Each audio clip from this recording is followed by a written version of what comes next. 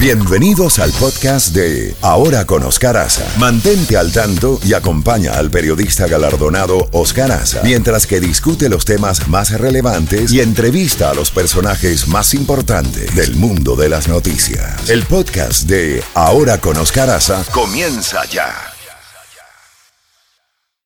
Contacto directo con Jacobo Goldstein. 7:32 minutos. Jacobo, buenos días. Evidentemente que tenemos otra noticia hoy, los papeles de la copia de los memorándum que están siendo revelados entre el presidente Donald Trump y el entonces director del FBI, James Comey. Uno de ellos es que hay un memo en el que Comey le dice al presidente que tiene sus reservas sobre Michael Flynn. Jacobo, bueno, no, ¿estás ahí? Sí, aquí estamos. Sí, no.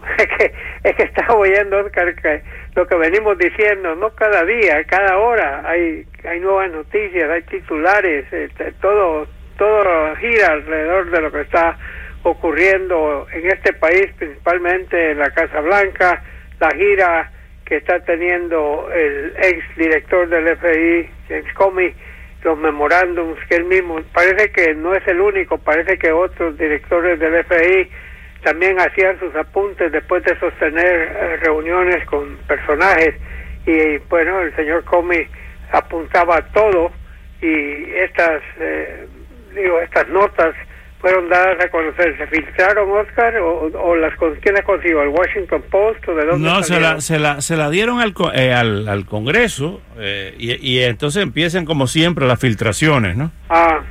Dicen que Washington es un colador, porque sí, todo se filtra tarde o temprano. Bueno, pero aquí, ¿y cuál es el argumento? ¿O ha contestado el presidente a esos memos? No, todavía no.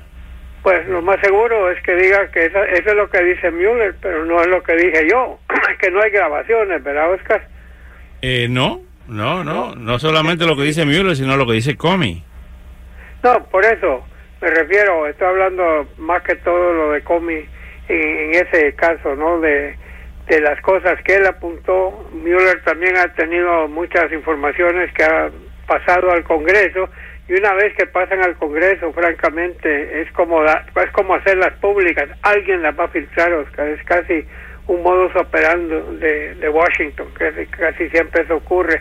¿Y qué te pareció el nombramiento de Rudy Giuliani? Bueno, Rudy Giuliani, personal.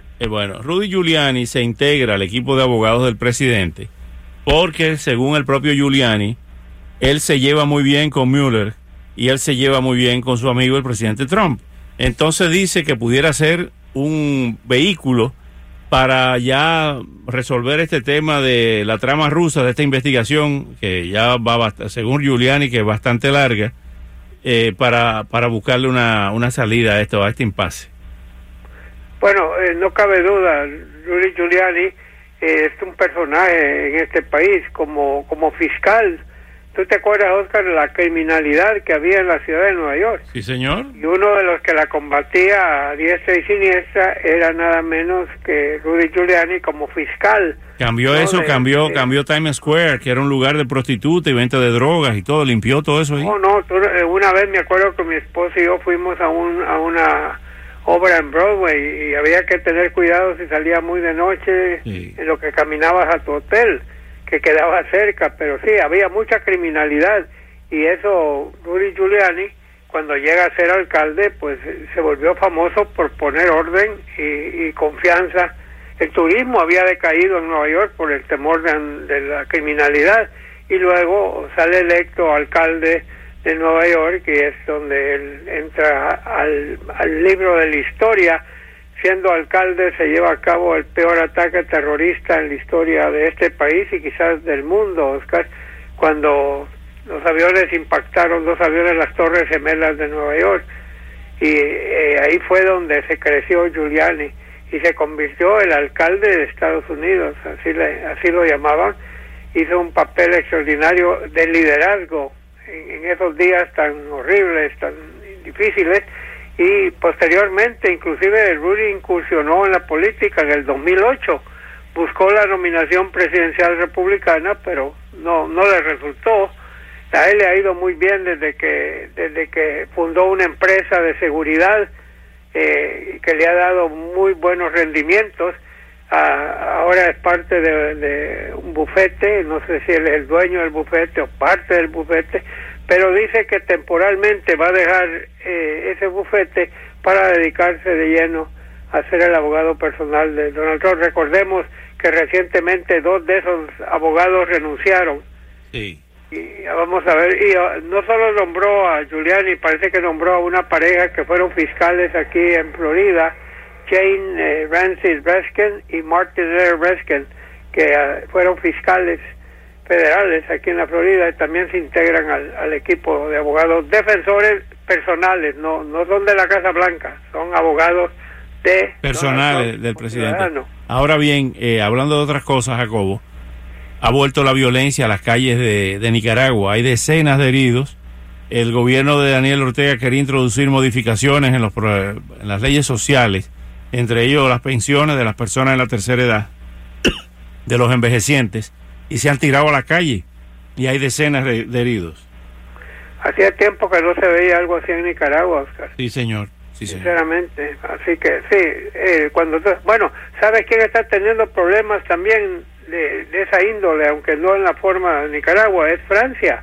Sí. El presidente de Francia, Emmanuel Macron, quiere instituir una serie de reformas y se está metiendo con lo que son vacas sagradas, los sindicatos. Ay.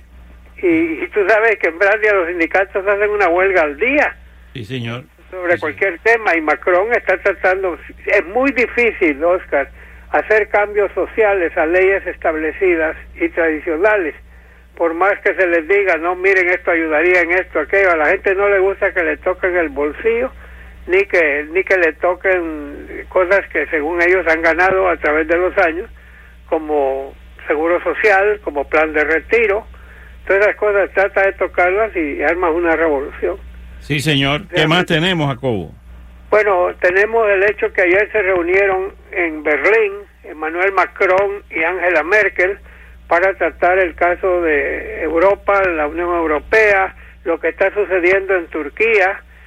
También cada uno de ellos va a venir a Washington la semana que viene. Macron se reúne en la Casa Blanca con Donald Trump el martes y tengo entendido que Angela Merkel el viernes. Y vienen a tratar varios temas, lo de Rusia, lo de Siria, y también quieren tratar con el presidente el tema de Irán. Irán está muy metida en Siria. Sí. Irán y Rusia son los dos países que mantienen a Bashir al-Assad en el poder. Inclusive se habla de tropas tropas iraníes que pueden estar colaborando ahí con las fuerzas de Bashir al-Assad. Bueno, pero Donald Trump ha anunciado que está pensando retirarse del convenio con Irán, el convenio nuclear. Macron y Merkel quieren convencerlo que ese no es el caso.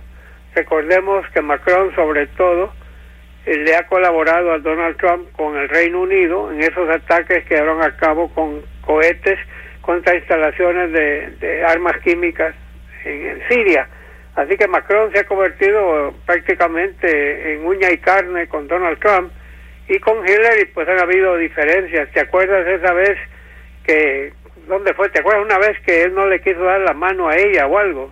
Hubo una reunión internacional que creó todo un incidente, pero Alemania y Estados Unidos son grandes aliados. Sí, señor. Así que vamos a ver qué es lo que resuelven con estos viajes a este país. Y Oscar, ¿cómo han habido incendios forestales en estos momentos en Estados Unidos? Horrible.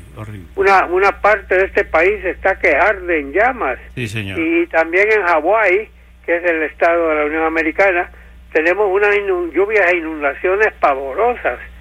Así que y creo que todavía sigue nevando en algunas partes de este país, Oscar, y estamos a un mes de mayo.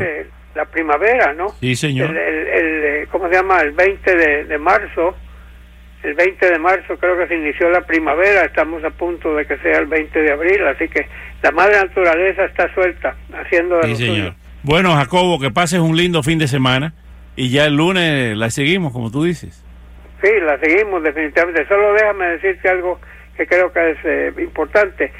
en la ciudad de Nueva York están de júbilo en el béisbol, pero no por los Yankees, sino que por los Mets. Los Mets. Los Sí. Mets de Nueva York, que tienen el mejor récord ahorita de la Liga Nacional, mientras que en la Liga Americana los Medias Rojas del Boston, el gran rival de los Yankees, tiene el mejor récord de las Grandes Ligas. Así que, pero los Mets son muy queridos en Nueva York, pero siempre han sido los primos pobres de los Yankees, ¿no? Sí, ¿se acuerda del equipo de 1969 que ganó la Serie Mundial que decían los pobres Mets? Los pobres Mets, sí, correcto, han tenido un historial muy bueno. Me alegro mucho que ellos estén también en la pelea y dando buenos resultados. Se lo merecen los neoyorquinos. Sí, los Yankees últimamente no han dado el ancho. Bueno, me gusta esa frase, no han dado el ancho. Está bien. Esto siempre dice que yo paso diciendo frases. Sí, frase que uno aprende, no han dado el ancho. A lo mejor a Steffi, saludos a Luis, abrazos a Luis, al infatigable. Bueno, gracias. Abrazos a ti. Gracias. Oye, te mandó a saludar Walter Castañeda, que es peruano. Pues un Él saludo. vive fuera de acá, pero siempre viene a su empresa todas las mañanas que viene escuchando la radio, así que... Bueno, pues un saludo te manda a saludar. Un saludo a ese hermano peruano, Walter Castañeda. Hasta el lunes, Jacobo. Un abrazo. Bye. Seguimos aquí con la bellonera, con la discoteca, con lo que usted quiere llamarlo. Aquí está Lino Borges.